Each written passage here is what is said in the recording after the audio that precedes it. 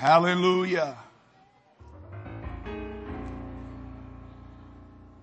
Thank you, Jesus. We do a lot of standing around here. You get to sit down here in a minute, but some of you, this is the only exercise you get all week is coming to church on Sundays. So just bear with us. I know some of you cannot. Please don't misunderstand me. I understand some of our elders cannot and physical conditions, but I am thankful that I have legs to stand on today. I have arms to raise and give praise to Him. Amen. Amen. Amen. Amen. I want to thank the church for the deep outpouring of love that you showed to Sister Gail and her whole family during this time of loss and her mother's homegoing. What a great service yesterday. What a great presence of the Lord. I just pray that when my time comes, there'll be enough that can say about me what was said about her yesterday. That's what I want to live my life for. I listened to a singing a little while ago, and all of my worship, all of my praise, I give you all. And I thought, Lord, I think I'm giving you all of my praise. I think I am. But then I find out I'm not. And so what happens is that God allows me to go through circumstances and situations that will reveal what's really in my heart. When the pressure is on, you find out very quickly what a person is made out of. And so God puts me into situations where my praise can be deepened and it can be magnified. And so instead of us complaining about our troubles, we ought to be thanking God that we've got a few. Amen. Because it's the trouble that brings out the best praise in you. You don't know that yet, but it does. It ought to, at least. It ought to bring something out of you as a result. Somewhere you may curse at the beginning, but before you get through, you better let something sink into your spirit that will cause you to want to praise Him because He's kept you. Many things that we've been through in life, and yet none of them have taken us down. We're still here. We ought to thank God for that today. Amen.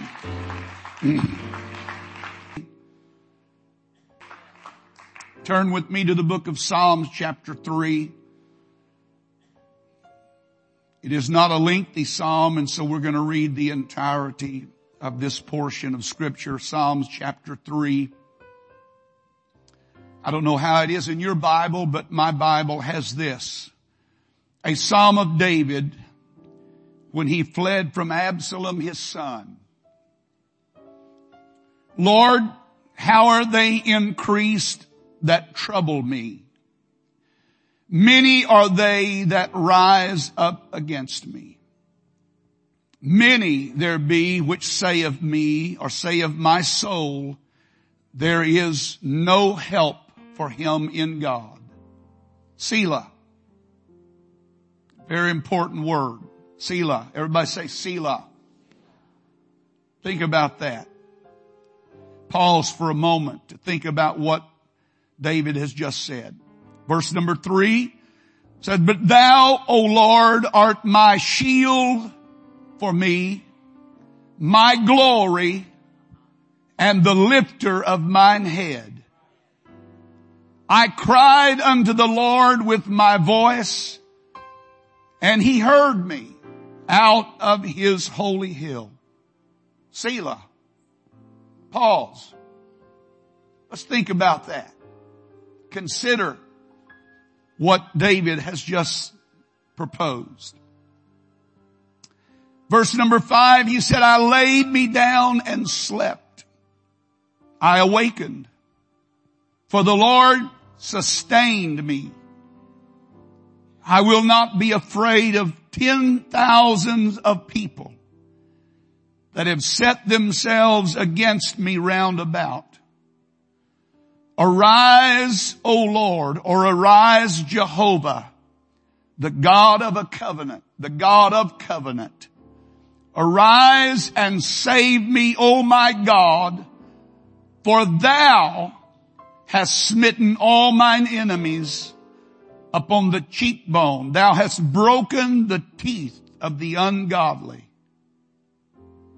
Salvation, my salvation, your salvation belongeth unto the Lord. Thy blessing is upon thy people. Selah. Take a minute, digest that. Let it sink in. I think everybody in this building likes to boast of a testimony. We all want one, but most of us just don't want to have to go through what you have to go through to get one. I want to preach to you for a little while this morning. God wants to give you a testimony. Turn to your neighbor and look them in the eye and say that. God wants to give you a testimony. Amen. Amen. Praise God. You may be seated. A testimony is simply an evidence, a statement that carries the weight of experience, that whoever speaks such knows all to the stand that experience. A witness would never be called to the stand that didn't see or experience what was going on. You have gone through something. You have seen something. You have experienced something, and that entitles you to be a witness or a testimony. This particular psalm that we have read from is considered in Jewish poetry as a historical psalm. How easy, though, historical things become hysterical things when we don't get the right message. There's a lot of people that are limited and affected and dominated by their history. What has happened in their life and what they've gone through or what they've experienced has more to say about them than they have to say about themselves. There's not a person sitting under the sound of my voice this morning that has not been through some kind of adversity. There's not one here that has not experienced some kind of trial or tribulation or trouble of some kind. And yet, how often can our historical experiences become nothing but hysteria, panic, frantic motions and frustration and a distraught spirit and this feverishness about life that we're nothing but one ball of nerves. So it was for David. This was a part of his history, and it could have easily spiraled out of control because of how it began. When you understand what he enumerated in those first few verses, the things that were against him, how easy this story could have been turned to something completely different than it was. How easily this song could have been transposed into a dirge rather than a psalm of worship. Because he did not allow the panic or the frustration or the feverishness to take over in his life. We have one of the greatest psalms that you'll ever read. One that I go to quite often. It involves a period of David's life that was not without significance.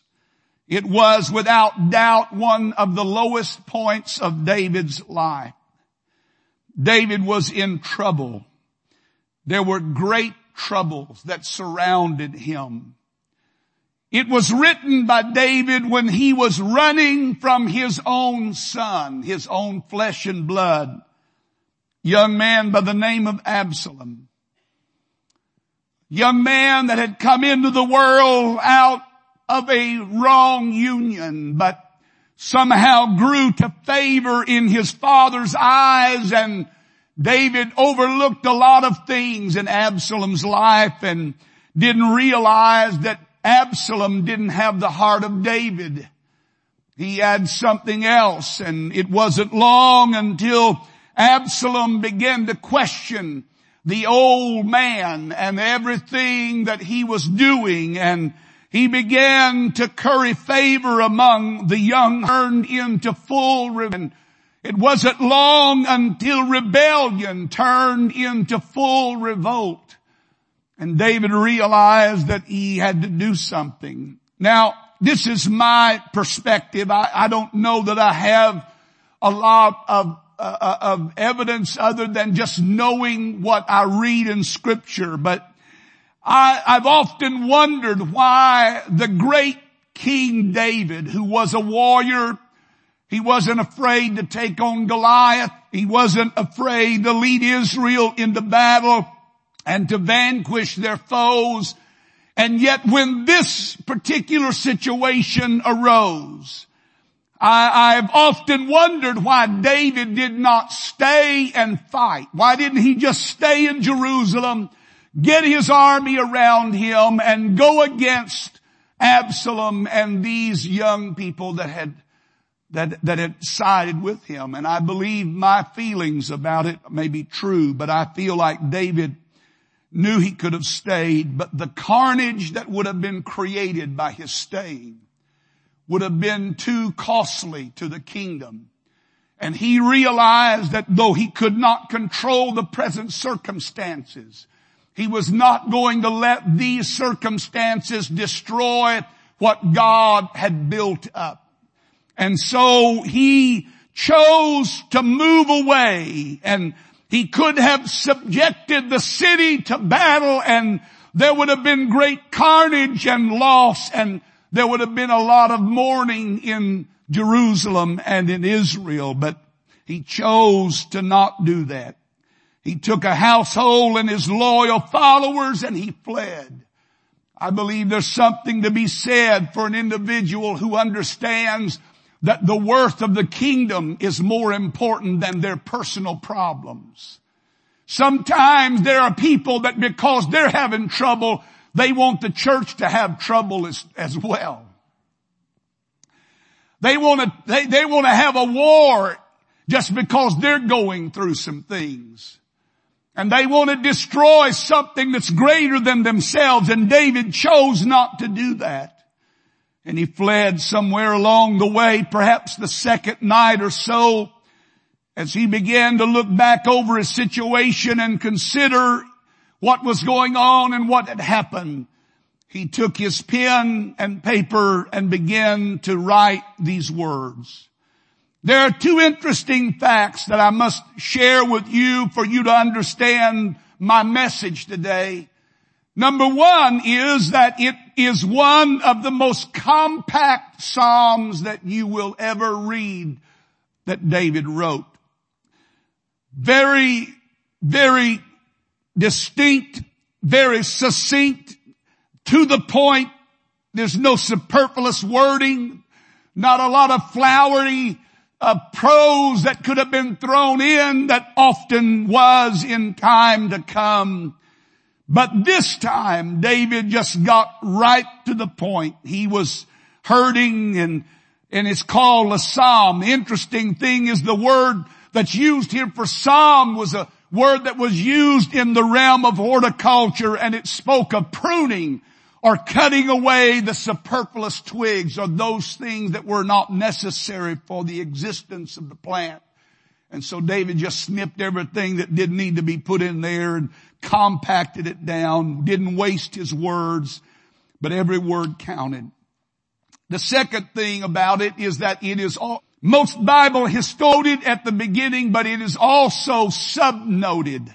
Most Bible historians believe that the notation that is given to chapter number 4 was actually part of chapter number 3. And so when he got through writing this psalm, he made this statement and this notation. This song is to the chief musician upon Neginoth. Now that's a strange word, but it literally means smiting. And it was in reference to how a person playing a stringed instrument would smite the strings, and out of that strumming and smiting of the strings, they would produce a melody and music would come from it.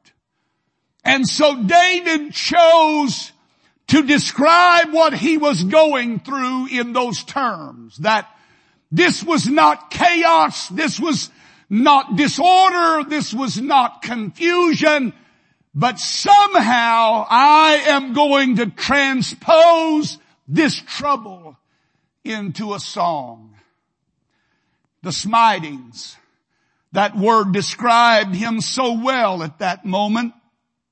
He was smitten by the words of his enemies. Read it again of what they said about him. How they increase that trouble me. And many are they that rise up against me. Many there be which say of my soul, there is no help in God. He was about to be smitten not only by the words of these people, but by their very swords. They were not going to let him go quietly. They were going to come after him, and they did pursue him. Armies were being marshaled at that very moment that would come against him to try to completely take him out of the picture. And even at that moment, perhaps it seemed that God himself had smitten him. And yet David chose, instead of letting this destroy him, he chose to allow, if I could say it like this, the smitings to produce a song in his soul. He instead of letting his troubles destroy him, he translated those troubles into a means of worship and adoration to his God. One that could be repeated at worship services in time to come. One that down the road, in another time, in another era, perhaps even as far away as 2018, somebody would open up the Word of God and they would read this song again. And in reading it, they would be helped by its words, and they would be encouraged by its points and principles, and they would be strengthened by what they have heard. That whatever they're going through, whatever they're facing, whatever they're dealing with, cancer, a bad news from your job, or some kind of other issue in life, family troubles or marriage troubles, or whatever other ailments that might go wrong in a person's life. He hoped that in some time to come, what he had gone through would help them get through what they're going through. Help somebody. Today to help somebody. And that's all I really want to do, is just help somebody. Help you in your troubles, and help you in your troubles to understand that troubles are not the end, but they're a means to get you somewhere closer to God, somewhere more in alignment with His perfect will for your life. For God will never allow a trouble to come into your life that does not have divine purpose connected to it. You understand me today. God does not randomly allow the devil to run havoc in your life and just let whatever may be, let it go as it goes. But He allows the hand of adversity to come for one reason, that He might reveal Himself in my life in a greater way, and that I might draw closer to Him and have a deeper relationship with Him. That is what trouble was meant for. And so David chose to take his trouble and translate it into a song, one that would be sung over and over again. Would to God that we knew how to turn our smitings into songs. I'm not, please hear me. I know some people do, but what they turn it into is a funeral dirge. Ain't nobody knows the troubles I've had. I'm not talking about that kind of song. I'm not talking about this woe is me and it's so dark I don't know that it'll ever be light again. I'm talking about a song of praise. A song that lifts up the Lord. A song that magnifies His greatness. A song that glorifies Him for who He is. A song that exalts the name of the Lord into its proper place in my life. A song that elevates Him above all of my troubles. That no matter what I'm going through, God is above all of my troubles and He knows how to get me out of my troubles. He knows how to take me through. Hallelujah. Amen. 3 times the word Selah is inserted in this song. Many different translations of the words Selah. But the 2 most common that are accepted among biblical scholars, I guess you would say, would be that it means to lift up. And it seemed like it was a crescendo mark in the music. Now, I'm not a musician and I probably should have tried to pass this by Brother Clyde, but I do know that in my little recollections of sheet music that there are points in the song that they put certain marks there, emphasis that means this is where you really hammer it. Or this is where you back off and you're soft and the music is subtle. But here is where you nail it. Here is where the gong sound. Here is where the bass drum rolls. Here is where the bass note is. Here is where the raptors are rattled. And that's what David was trying to get across to those who were reading this psalm in the future. That what I'm talking to you about right now, this is what you need to sit up and pay attention to. This is what you need to be aware of. And it shouted listen to me. Hear what I'm saying. It pulls all the stops out. It's like a giant exclamation mark. Wham! I wish I could wham some folks sometimes, just wake them up. You're not even on my wavelength right now. I'm trying to preach you a good message and some of you're already at Six Flags.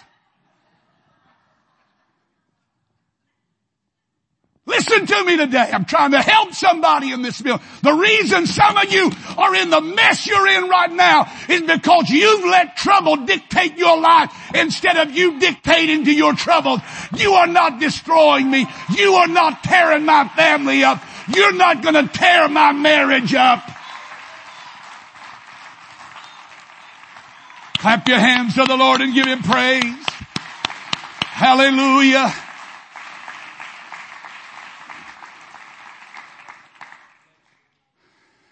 So the question is, what is God wanting us to put emphasis on in our troubles? What is God wanting us to underscore in our troubles? Certainly not how big and bad they are. Certainly not how horrible our woes are. Not simply rehearsing our troubles. I get so weary. Some people you don't ever ask them how they're doing. Because you got a 30-minute dialogue of every ailment, every problem. Nobody in this church. I'm not talking about anybody here. Just some people that I know.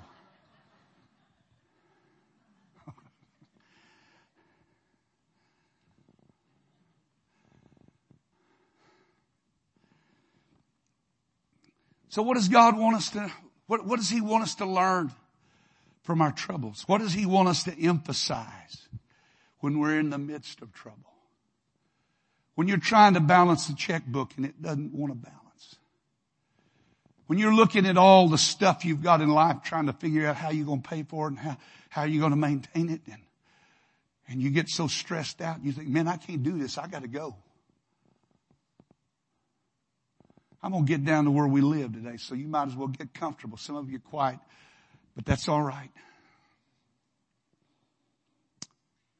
We all have woes. There's no question about it. We all have our sorrows. We all have our problems.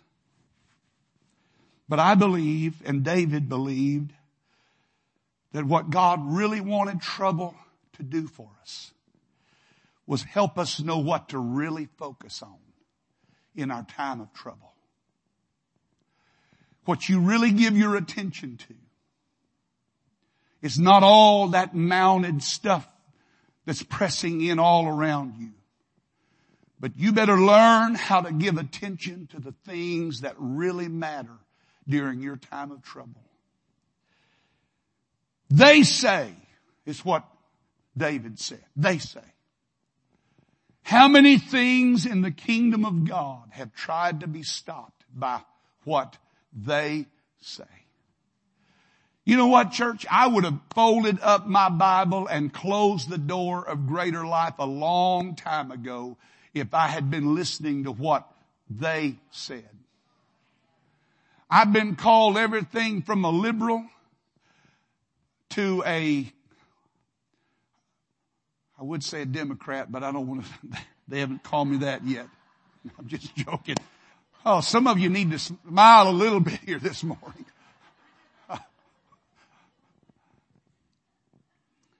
I'm just going to use me for an example. I could use some of you, but I'm not going to embarrass you. I'll just embarrass me. I've been called so many things in my life, my ministry. You just get to where you know what? That's not what defines my life. It's not what somebody else says about me that matters. They say, so what? People get so bent out of shape over Facebook. I'm going to preach a little bit about Facebook. Go ahead and get comfortable now. There are more of you sitting on these pews that your life is controlled by what is put on Facebook. You're either happy or sad. You're mad or glad. You want somebody to give you a thumbs up. I don't care if you give me a thumbs up or a thumb down. I'm not looking to you to help me get out of my trouble. I've got my eyes lifted a little bit higher. There's somebody better than you, that's mightier than you, that knows more about me than you do, that's got His hand on my life, and He's the one that I want to know what He has to say about me. They said. Oh my Lord, how many nights have people been awake mad as they could be because of what they said? Lose sleep, lose rest, get frustrated and angry, all because of what they say. And he said, what do you think about that? I'll tell you what you think about it. 0. Oh, Brother Hughes, aren't you concerned about what your image is? You know what? I'm not concerned about what my image is. I am concerned about what His image is. And what you think about me doesn't matter, but what you think about Him does. And if in some puny, feeble way, some simple little boy like me can help get your eyes off of your trouble and onto your God, then I've succeeded. But I really don't care whether I get a thumbs up or a thumbs down. I do want you to like me, but I'd rather He like me. I'd rather He be in my favor. I'd rather He be on my side. I'd rather Him be and say, come on, Mark, you can do this. Come on, you can get through this. Come on, you're better than that. Come on, you're going to rise up out of that. Hallelujah. You need to chunk Facebook. You need to boycott it. I guarantee you, if I could get some of you to boycott Facebook for 1 month, you would shout around these aisles every night we had church.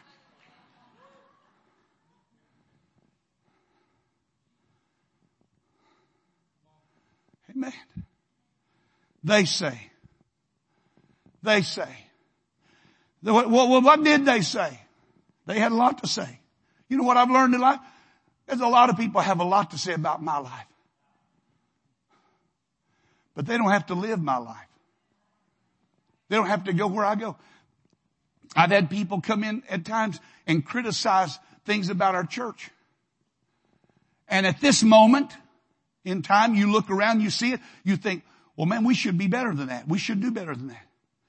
But where were you when we were scratching out our living and trying to make a way out of a storefront, and we didn't even have enough money to rub together, much less buy a piece of property? And I'm begging for $300,000 from the bank, and he's looking at me like I'm a lunatic. The best.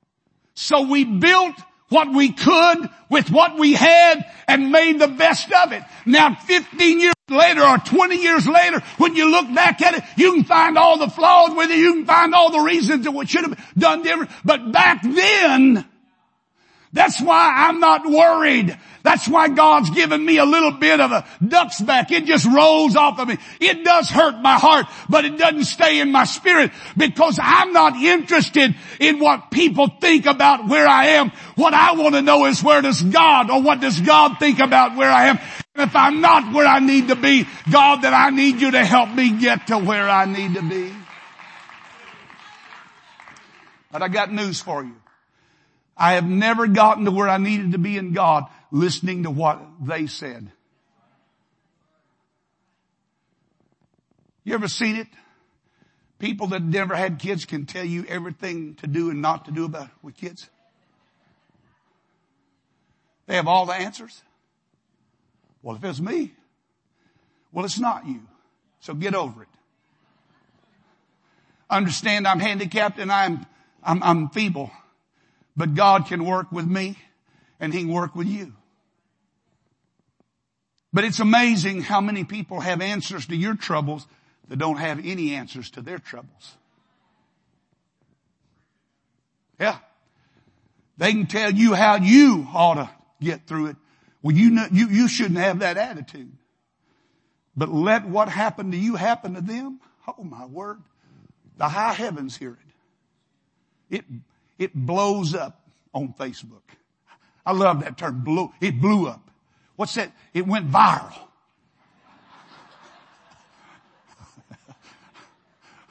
That sounds like a disease to me. Viral. Every time I've heard my doctor say viral, I've tried to get away from it. But we let our life be dictated to and affected by and troubled by all of this garbage that's around us, when really that has nothing to do with my destiny. It has nothing to do with why I am where I am. I know I messed up. David messed up. That's why Absalom was who he was. But that wasn't what was going to define his destiny. And somehow along this journey, David got to the place where he could see what God was trying to do in his life. That God was trying to deepen his relationship with. He was trying to deepen his praise. He was trying to deepen his understanding of who he was. And the only way God could do that is to take him through a path of trouble that could have destroyed him, but God must have known enough about David to not put more on him than he could bear. And that's the way God operates. He doesn't put more on us than we can bear. He doesn't allow anything to come that would destroy us. If it comes to destroy us, it's not from God, it's from the enemy. And so David is making this transition away from Jerusalem, up in the mountains. And he's remembering, he's been here before when he was running from Saul. And he remembered how good God was to him back then.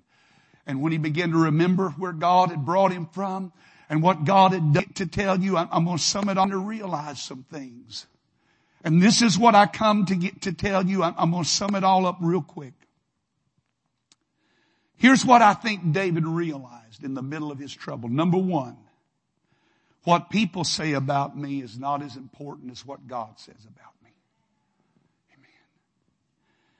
David learned that they don't know my God. They don't know my God.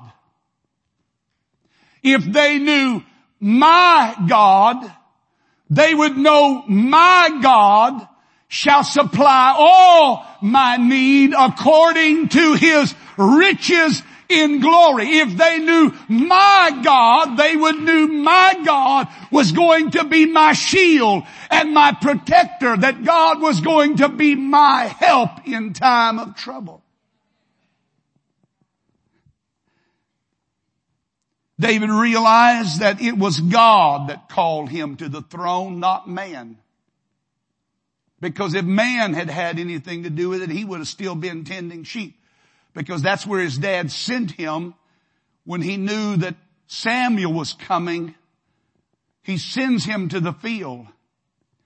And he doesn't even acknowledge that he has another son when Samuel says, okay, bring your sons by here. One of your sons is going to be the next king. And he brings all these boys by and no, God, that's not, God said, no, that's not him. No, that's not him.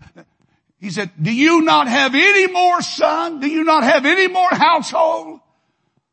Well, yeah. David, he tends sheep. Well, go get him. Samuel said, I'm going to wait. God did that. God called him from the sheepfold, put his hand on him, said, you're going to rule on the throne of Israel. And listen to me. I'm going to establish your throne forever. It's all the way in the book of Revelation. It starts in Samuel, but it doesn't end until Revelation. That when God puts his hand upon you and said, this is what's going to happen. This is what I'm going to do for you. This is where I'm going to take you. I don't care what kind of hell you got to go through. You just understand you're going to get through that hell because God got a place for you in his destiny that your troubles cannot take away from you. He's got a place. He's got a hand on you. And God put me on this throne. And no man, no son, no rebellion's going to take that away from me. God pledged him that position. God put him where he was. And God would keep him where he needed to be. God gave me the kingdom. And nobody is going to take from me what God has given me. You listen to me, church. There's some of you that are giving up your possessions too easily. Some lie comes along and said, you're not, you're not, you're a backslider. You're a fake. You're a sham. And you just readily give it up. Oh yeah, that's what I am. You better hold on to what God's called you. He called you a son. He called you a daughter.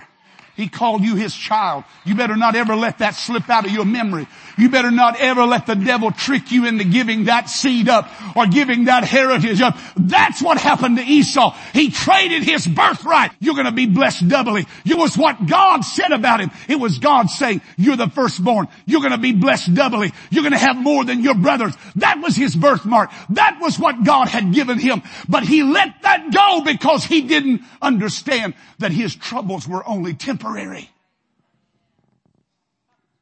And he let go of his destiny and his future. And then he realized he had let the most important thing go. And he starts trying to get it back with tears. But Hebrews said even with tears he could not reclaim.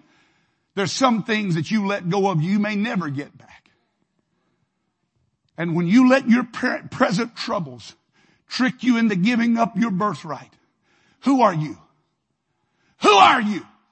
Do you have the Holy Ghost? How many of you have the Holy Ghost?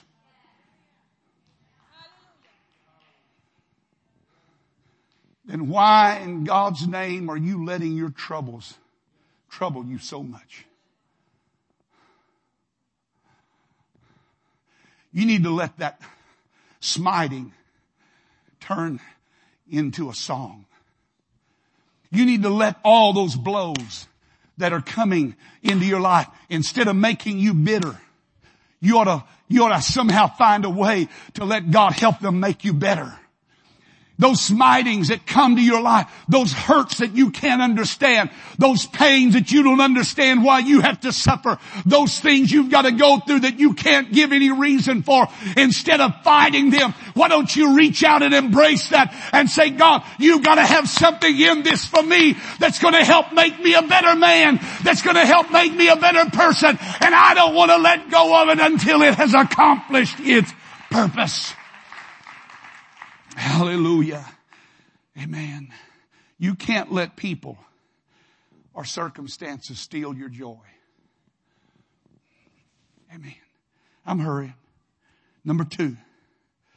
David learned that what God is more important than what might be. Amen. There might be 10,000 people out there that hate me. There probably are. There may be 10,000 people that are whetting their sword to take my head off. There may be. There may be troubles out there that are so big that they would cover this room up. But you know what?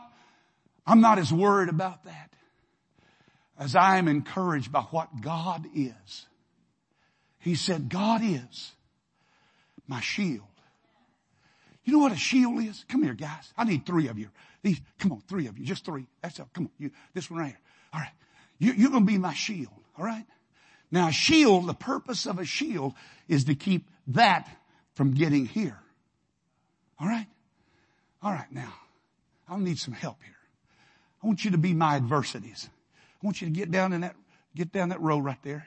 I want you to act. Come on, help me. Get right there. And I want you to try to get through these guys. You're my troubles. And here I am. Here, God's my shield. He's put a barrier between me and my enemy. Now come on, I want you guys to try to come and get me. Now guys, you're my shield. I'm counting on you. Come on. Come on. Whatever they do, whatever trick they try. You see, that's the hand of God on all of our lives. It's not God just putting us out there and said, okay, I hope you make it. I hope they can stand it. God puts a shield out there, and every time the devil tries to come, he puts it, every time he tries to come around here, he puts it up over. Every time, I'm telling you, the enemy cannot lay a hand on you. Hallelujah! He's my shield. Woo! Hallelujah. Not only is he my shield, he's my defense. He's my glory. I love this word. I never fully understood the significance of it until I started digging into its meaning. And it means, this is what it literally means. The glory, the word glory that David used here means abundance. Abundance. Everybody say abundance. It means riches. Riches. Say riches. It means my reputation. Say that with me. My reputation. It means my weight in the meaning of strength. He's my Charles Atlas. He's my glory. When I have a lack, he is what makes up that lack. He is my abundance. He is my riches. I once was young. Now I'm old, but I have never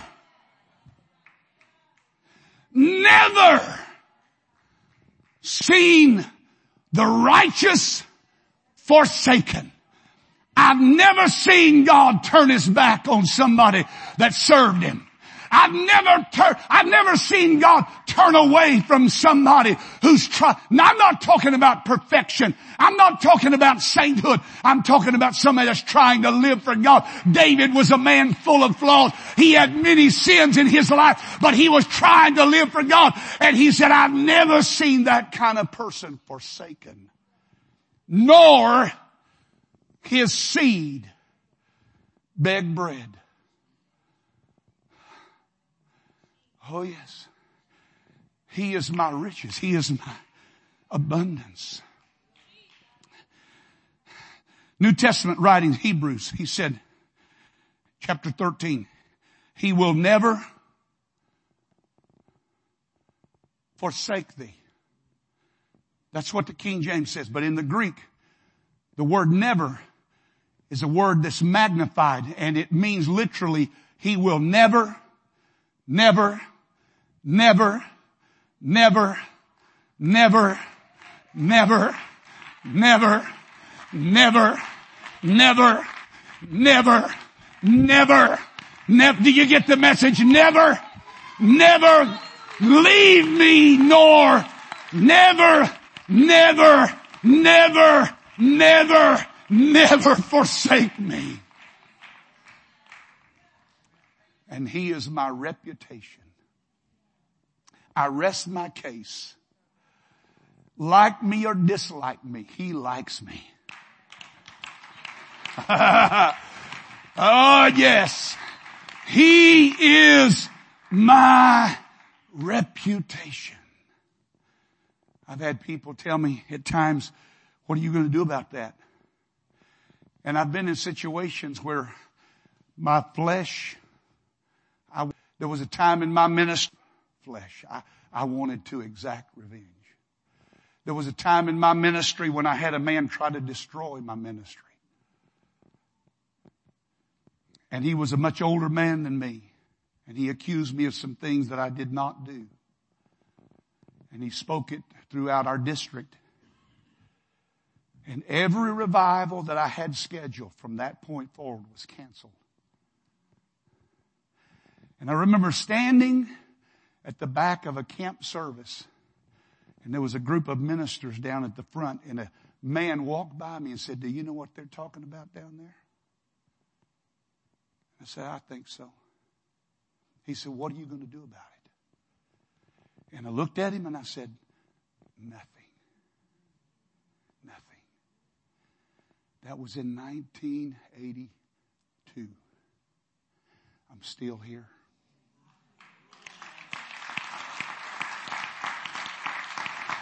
I'm not bragging, but I refused to let what was happening to me define me. And there was nothing that I could do. I could have said I could have said he's lying.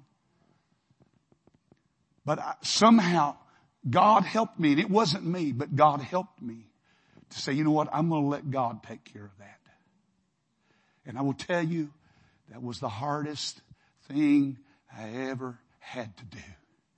Because I would wake up days after that and I would want to get my hands back on it. And I would want to think of ways that I could hurt that man and things that I could tell on him that would undermine his credibility.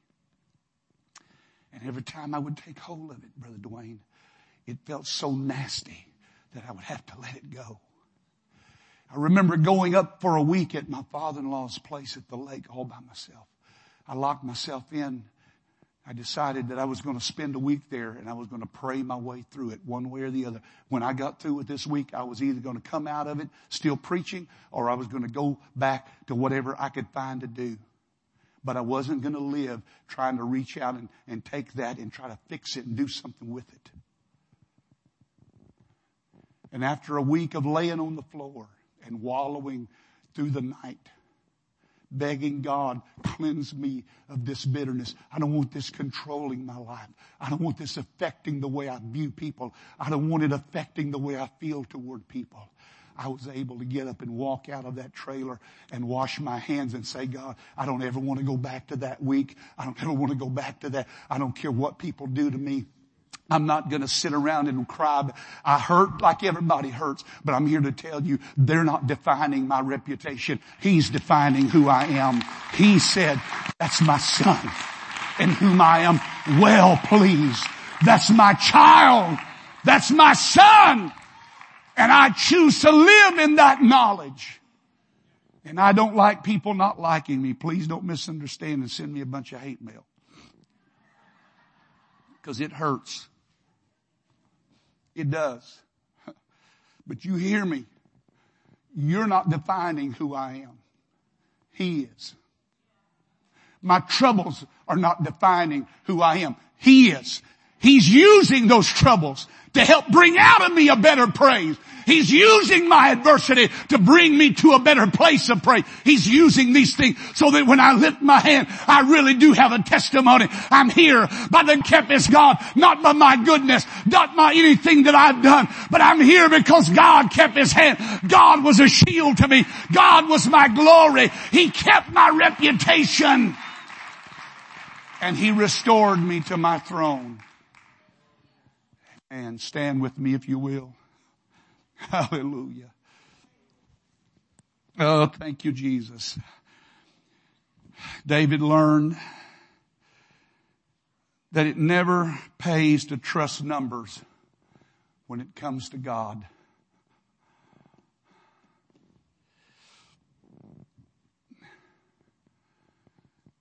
Some of you didn't hear that because you were getting up. I'm going to say it again. David learned that it's never good to trust numbers when it comes to God. Lord, how are they increased to trouble me? Many are they that rise up against me. Many there be which say of me, his God won't help him. Though 10,000, 10,000s, not 10,000, 10,000s, plural, should whet their sword against me. All it takes to turn the tide is one man or one woman that believes God and believes what God has to say about their life. Amen. Change the whole destiny of a family. Abraham, living in Ur of the Chaldees, doing whatever Abraham did. Abram, at that point, doing whatever Abram did. And God called to him out of the land and said, Abram, come and follow me. I want to make you a father of many nations. I want to bless you abundantly. Abraham dropped everything. He packed all his bags. He got his family together. And he took off on a journey that he never got to the end of. He never got to the fulfillment of it. But he pursued it to the very end. And Hebrews chapter 6, I was reading it early this morning. It speaks about him in faith reaching out and taking hold of the promise. And I love what verse 15 of chapter 6 says. And patiently endured. That's what some of us have to do. Just hold on. We'd like for God to just take us out of our troubles. But there's a whole lot more that he's trying to accomplish in us in our troubles. And so he chooses to leave us there. But Abram, he held on patiently. He endured patiently. He just wouldn't let go of what God had said about him. And even though there were 10,000s of people that were against David, there was only one that really mattered, and that was his God. God can save by many or by few. God's not intimidated by numbers. Though hosts should rise against me, in this will I be confident. What am I confident in? I'm confident in a God who is a shield. I'm confident in a God who is my glory. Oh, I forgot. I am confident in a God who is the lifter of my head. That when life gets so heavy that I drop my head, or when life gets so burdened that all I can see are my troubles around me, God, pardon me, He just gently comes and He picks me. He said, come on, look up, look up, look up, look up. He lifts my head. Oh, it's not as bad as you think it is. You're not as bad trouble as you think you are. I'm here. And me and you are a majority. With God, all things are possible. It doesn't matter what you're going through. God's trying to lift somebody's head up this morning and said, hey, come on. You need to elevate your vision. You need to get your eyes lifted up a little higher than what they've been and see that I'm still sitting on the throne. Amen. I'm still in control. He enables me to rise above my failure and my circumstances. And He lifts me up so that no man can put me down or shut me down. Amen. And it doesn't matter how many are against me, if God be for me. I wish I could get some of you to believe this morning that God is not your enemy. He is your very best friend. I wish I could get some of you to believe that God doesn't have it in for you, that He is not angry with you, that He is not bitter at you, that He is not trying to hurt you, even though He's allowed you to go through some troubles. He's done it so you and you and you and you and you could have a testimony. So that you could turn to somebody going through adversity and say, come on, you can make it. How do you know? Because I made it. Come on, clap your hands to the Lord and give Him praise.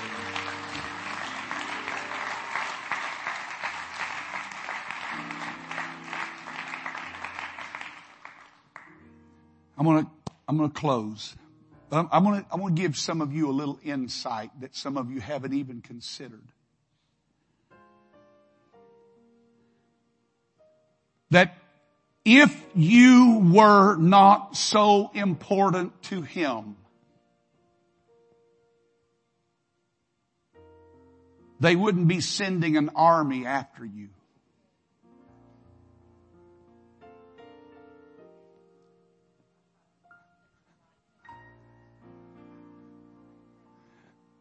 If you weren't so important to God, the devil wouldn't be trying every way he can to get you. They don't send an army after one man. One old man. But you do when it's David.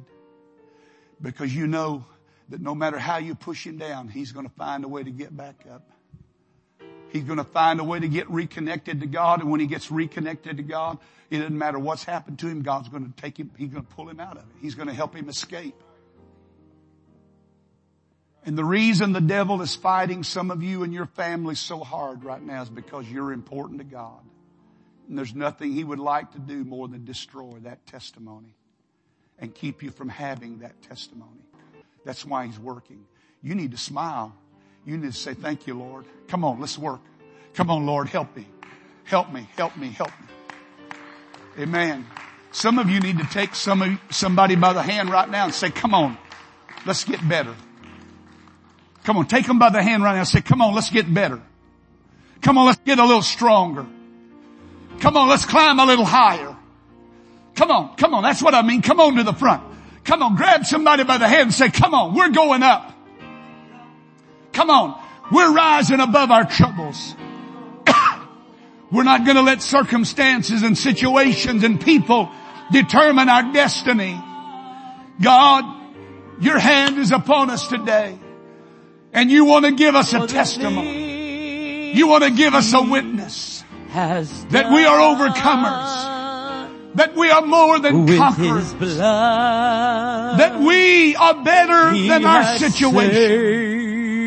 Oh, yes. And with His power, hallelujah. He Why don't you turn your sorrows into a song this morning? To God. Why don't you turn your sorrows into a song of praise? The glory. To God be the glory For the things He has done. Oh, to God. To God.